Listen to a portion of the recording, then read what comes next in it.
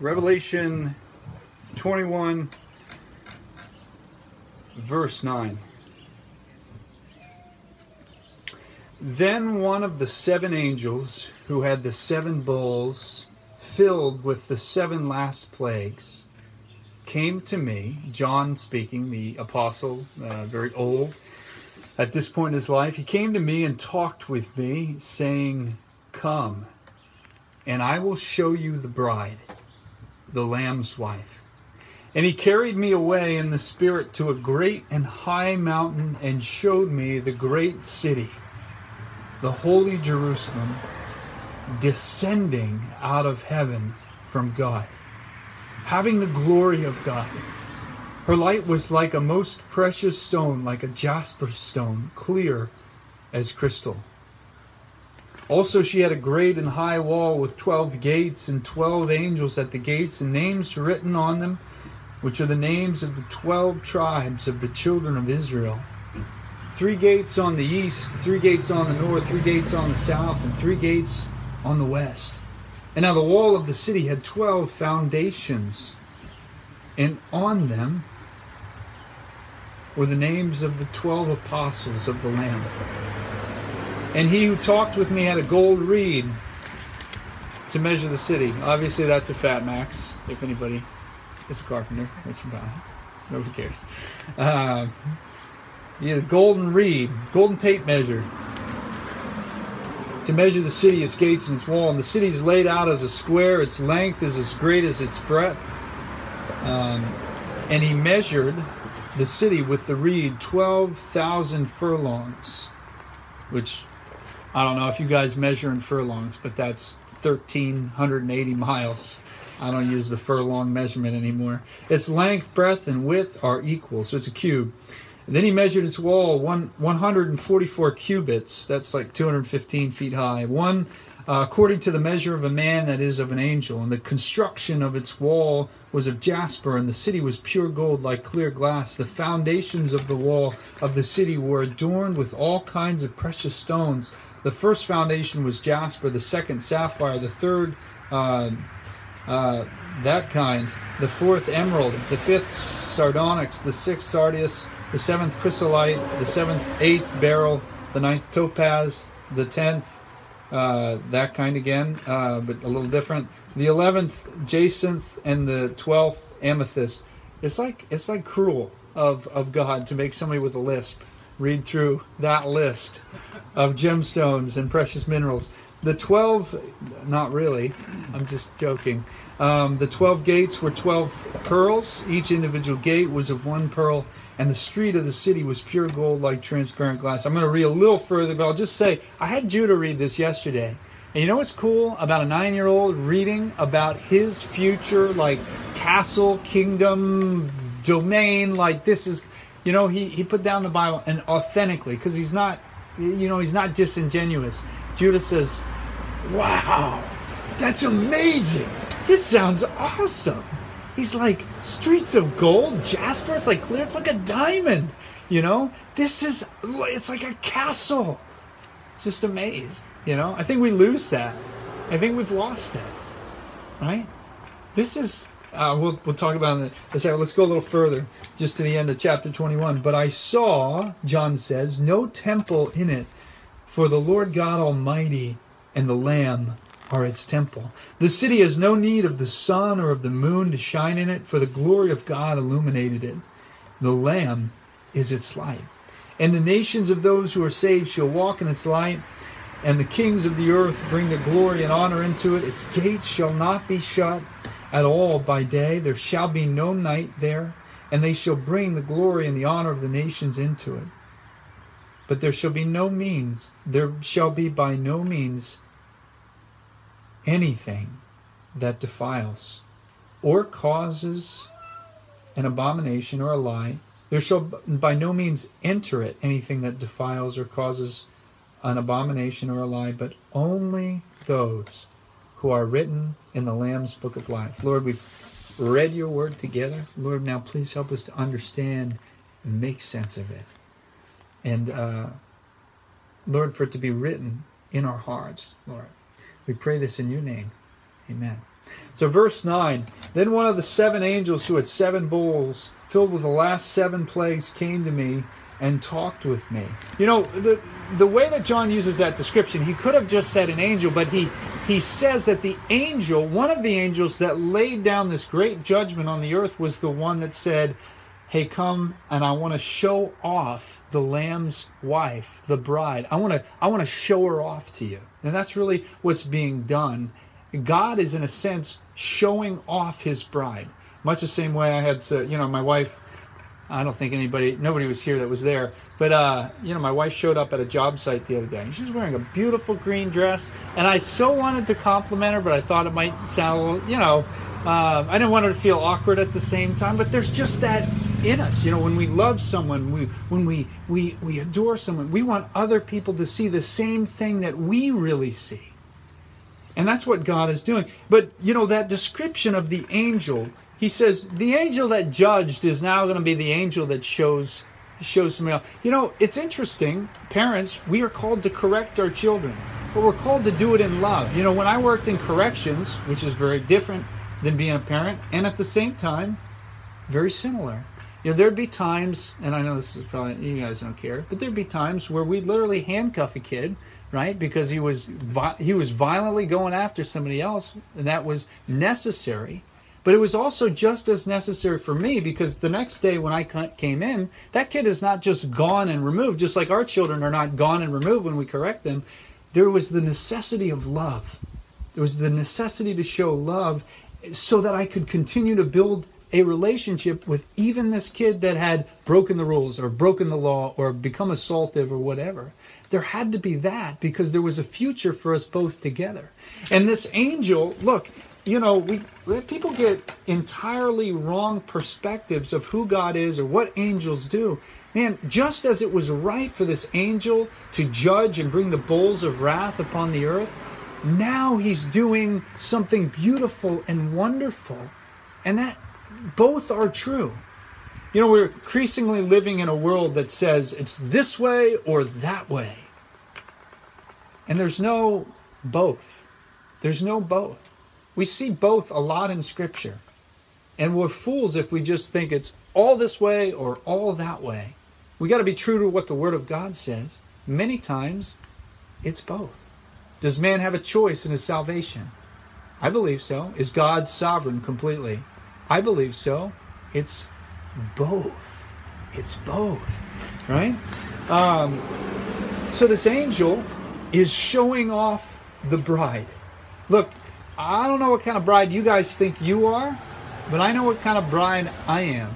If we remember the Old Testament story of Hosea and his, harlot of a wife, Gomer, he has to go. God tells him, hey, look, I want you to go to the slave block. Your wife's been a prostitute for a long time now, and she's worth nothing in that trade anymore. I want you to go buy her back. Just that is, I know for myself. I don't have to be told by anybody else or any preacher or that's what the Word describes me as. Basically, I'm Gomer.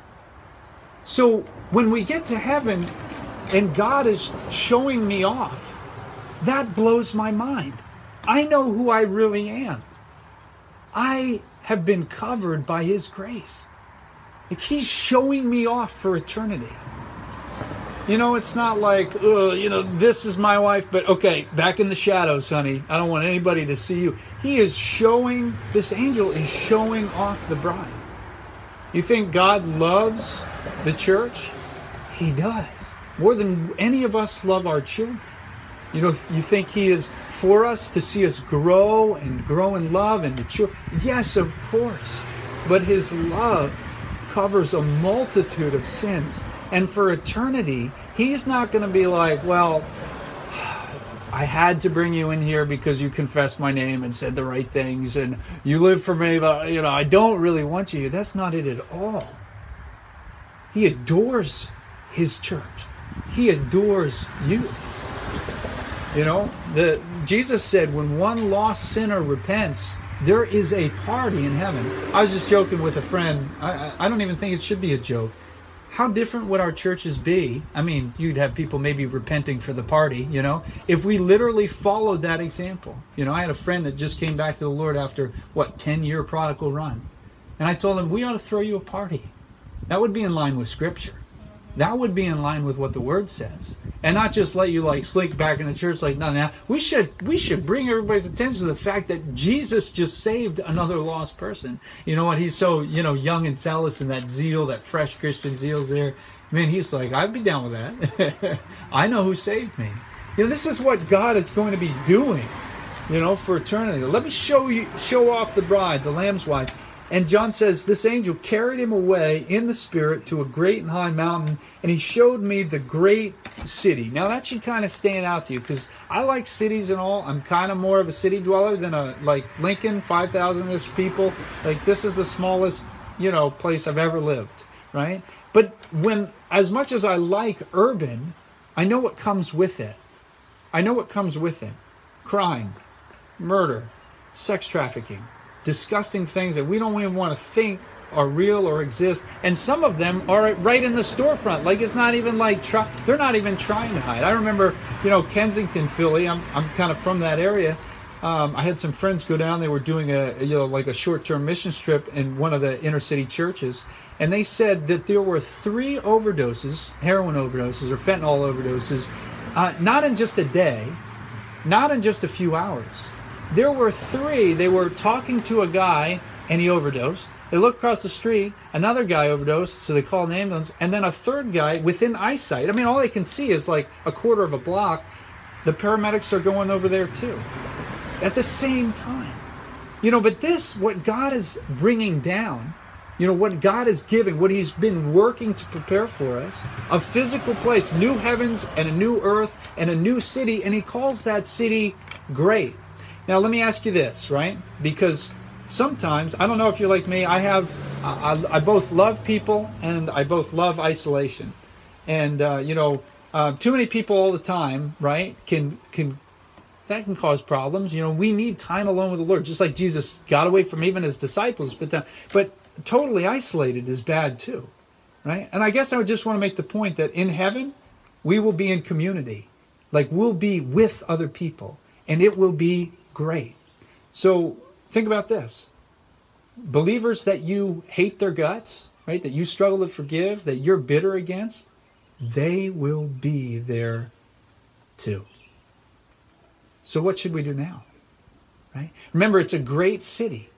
It is great in God's estimation to be close with other people and around other people, and there will be no heavenly hermits. People that are all by themselves doing their own thing. That's not the way that it works up there. And God is trying to show us, teach us something for how we act and process conflict and hurt and difficulty, even betrayal down here. He says this city is going to be great. I believe Him. He says it's called the Holy Jerusalem, or the Heavenly Jerusalem. And He says this, and this is said a couple of times. He says it descends out of heaven from God. When something is descending to me, it is a reminder to me that I didn't ascend to it. It is given. A gift from me to my child is handed from me to them.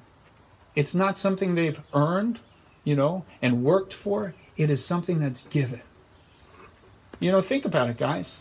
We're being shown off in heaven for eternity.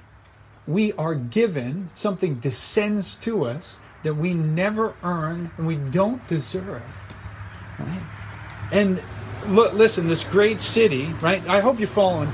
We've got a new heaven and a new earth. To me, and you can have your own opinion, the heavens speaks of the universe. The earth speaks of the physical place, a new heaven, new earth, whole new universe created out of nothing. And then within this new earth and these new heavens is a great city. We're not stuck there. We read that the gates are open, right? We're not stuck there. We don't hate it there. But this city, this great city, has the glory of God. And that's unlike any city that I've ever been. There's some cool things people have made. There's some great places. I love architecture. I love cities for that reason. I like, there's things you can do in a big city that you can't do anywhere else, right? Good things, right? But this one is truly, it has the glory of God. Everything is as it should be. And her light was like a most precious stone, like a jasper stone, clear as crystal. Maybe the jasper stone is a diamond. We're going to kind of imagine this angel is saying, hey, I want to show something off to you, the bride. And I want to show off to you the place that the husband, the bridegroom, made for his bride. It's like we're taking a tour.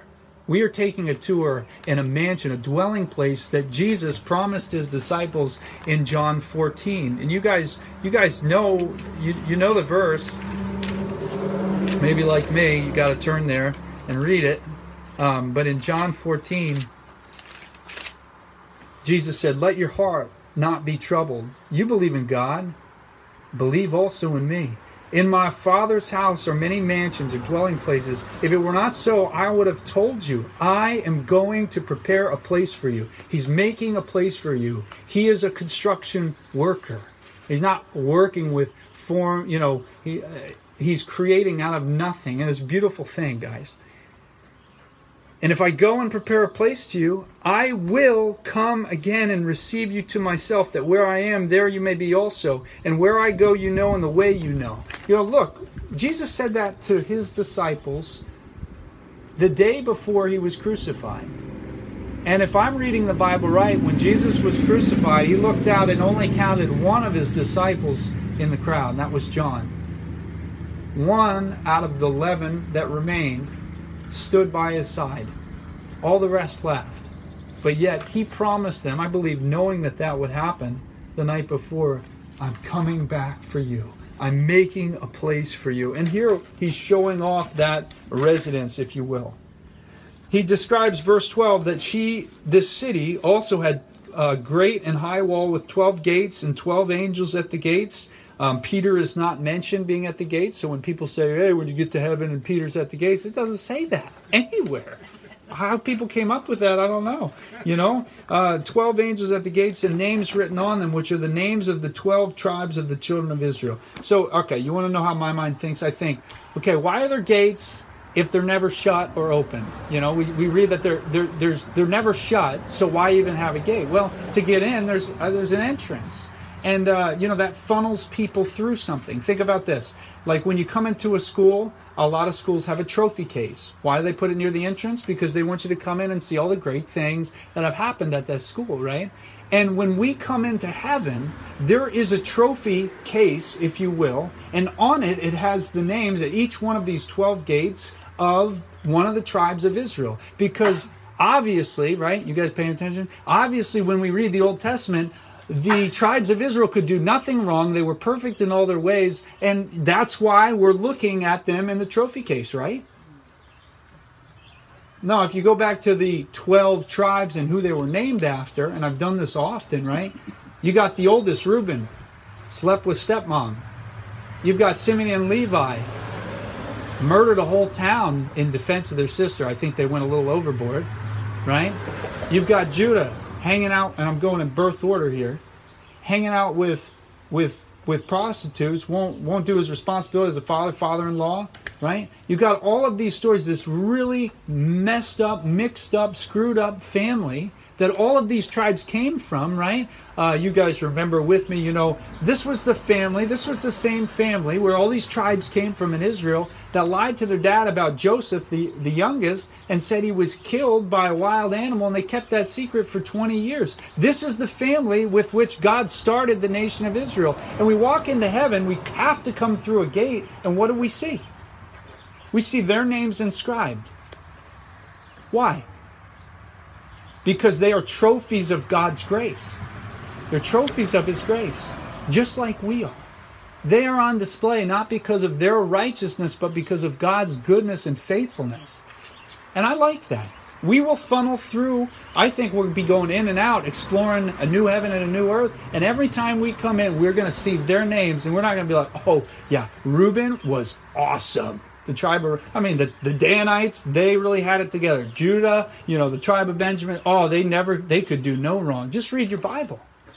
Just read your Bible. It's amazing. That's why I think there's gates. That's my take. There's 3 gates on the east, 3 gates on the north, 3 gates on the south, and 3 gates on the west. You know what that tells me? In heaven, there's direction. There's direction. It's a physical place. It's real. It's not a cloud. Right? I think I said it last time, but I'm not floating around in a diaper playing a harp. Like that's not my heaven. Does that appeal to you? Right? No, it shouldn't appeal to you, right? It'd be weird, all of us in all of our diapers, it'd be weird. That's not heaven. New heaven and new earth, and it's a real heaven and a real earth with real direction and a real sense. I don't know, even like time. People say there'll be no time there. I don't know. There's direction. There's north, south, east, and west. If God wants to create it a certain way, he can do whatever he wants. Now we're speculating. Now, verse 14. Now the wall of the city had 12 foundations on them, and they were the names of the 12 apostles of the Lamb. Okay, it's kind of the same thing. When we talk about the trophies of grace that the tribes of Israel are, right? You have to funnel through the gates, and you're reminded how gracious and good God is. Right, you look at the foundations of this giant cube city, right? 1,380 miles this way, 1,380 miles that way, 1,380 miles the other way, right? You look at the 12 foundations, right? And whose names are on those? Guys like Matthew, the tax collector. Guys like Peter. Guys like James and John, the sons of thunder. Guys like Simon the zealot, right? Some of us are getting pretty zealous, right? And, I probably shouldn't say this. Look, Simon the Zealot started as a zealot and became a follower of Jesus Christ. He had to learn to get along with Matthew the tax collector, and they were on 2 different extremes. So just make in your redemption story sure that God is transforming you into his disciple, and that you don't just stay a zealot forever. Right? If that doesn't mean anything to you, then just let it slip on by. Right?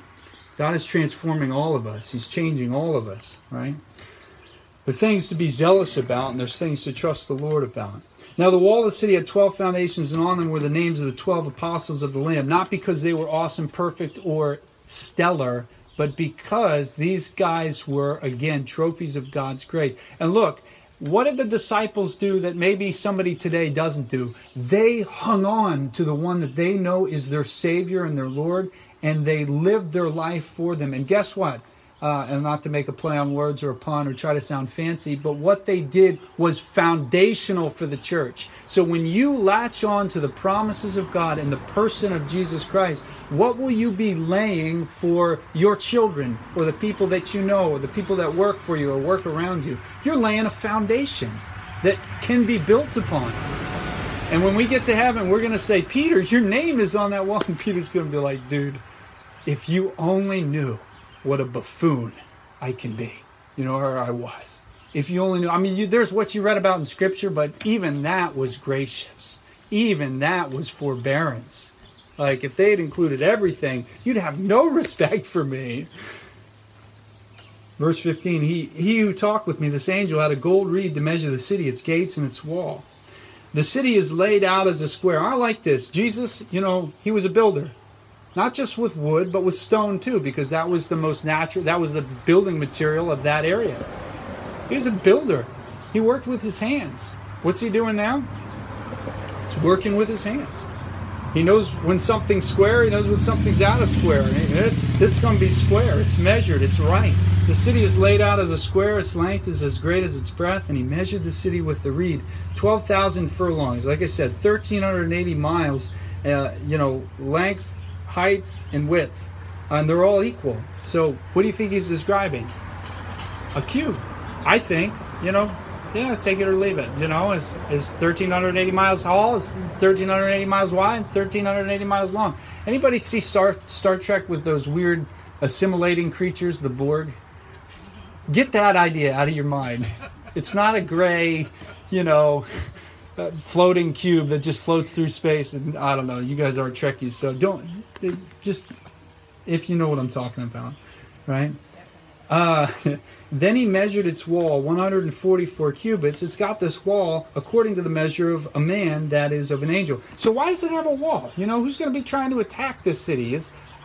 Personally, I think this is just, when I'm doing a project for somebody, I want it to look good. And, like a building project.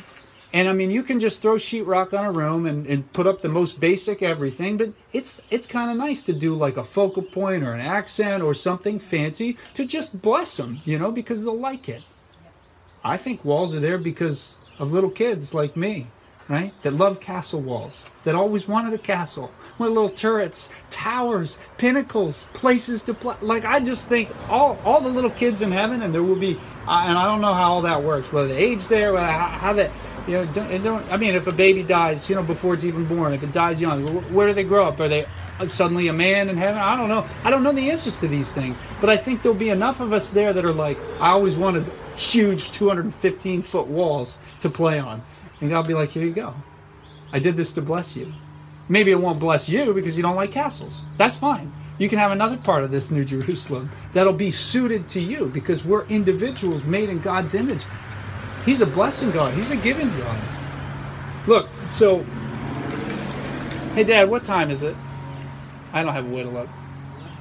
Okay, we're not going to get to 22, but let's just talk about a couple things here because they're fascinating to me.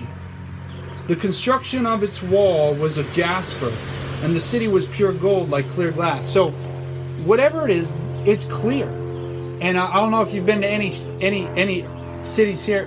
Boy, all the planes and motorcycles. This is like ground zero for them all, right? Anyway, I don't know if you've ever been to a city, but things are kind of like you got the nice, and then you have solid. Opaque, or like light can't go through. You have things that hide other things, and in heaven there'll be no hiding. There'll be nothing secret in a dirty way, or like it needs to be put away kind of way. The city was of pure gold like clear glass. The foundations of the walls of the city were adorned with all kinds of precious stones. The first foundation, and I don't want to go through this list because it's wicked hard for me. All of those gemstones, right? And then 21, the 12 gates were 12 pearls. Each individual gate was of one pearl. And the street of the city was pure gold like transparent glass. Look, like I said, when Judah read through that, his comments were like, wow, a pearl for a gate. How does that work? And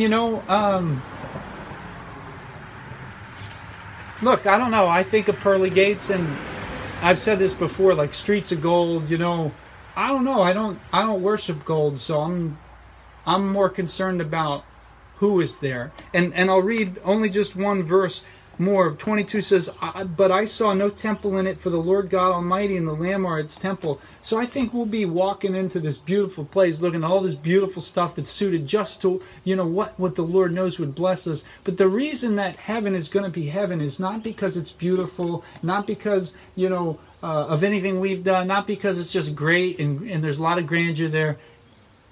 There's no temple there because He's there.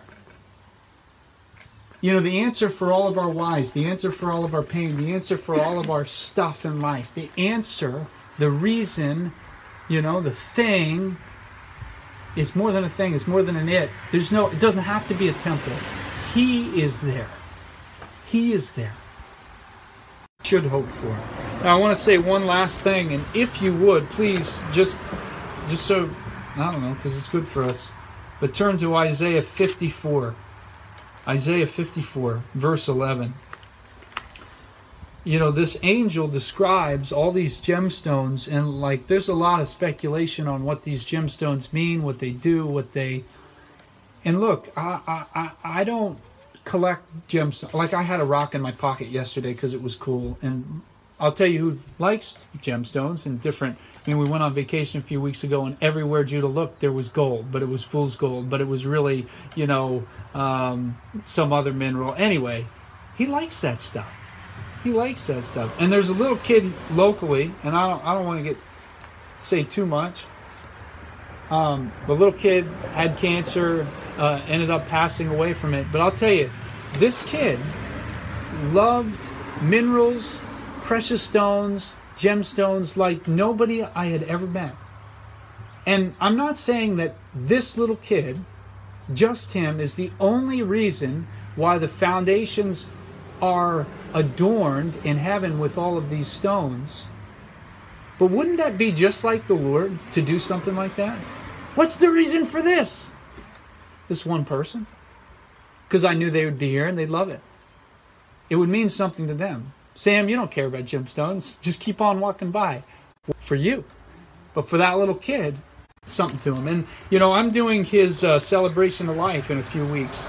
And, I'll tell you, and anybody that's listening, I think it's in Isaiah 54, verse 11. And, I shared this with his parents, a long time ago. And it's kind of more to the parents, but you can follow along. Isaiah 54, verse 11 is, "You afflicted one, tossed with tempest and not comforted." Going through the storms of life, and it hurts, right?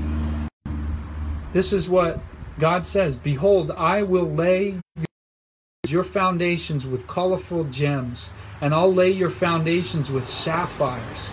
I will make you pinnacles, towers of rubies, your gates of crystals, and all your walls of precious stones." Like, to say that this kid loved gemstones was an understatement. They were everywhere in his house. And towards the end of his life, that's what he wanted the most. He wanted people to send him rocks. He loved rocks. And I was just reading through this one day and thinking, man, oh, you afflicted one, tossed with tempest, not comforted. Like, it's hard right now. I'm going to make your foundations in heaven with the most beautiful things you could ever dream or imagine. I'll make you towers of rubies, your gates of crystals. All your walls will be of precious, hand-picked stones. And this particularly for his parents. All your children shall be taught by the Lord, and great shall be the peace of your children. I just think of that little boy entering heaven, and the Lord saying, "Hey, this may mean nothing to Sam Evans, but this was done for you." And that reminder that, man, what's ahead of us is not calamity. What's ahead of us is a for sure forever with the God that created us, gave us new life, and will do things that will blow our minds throughout eternity. And the entrance to that kingdom is grace. It's His gift for anyone that would accept it. Man, that just sounds good to me.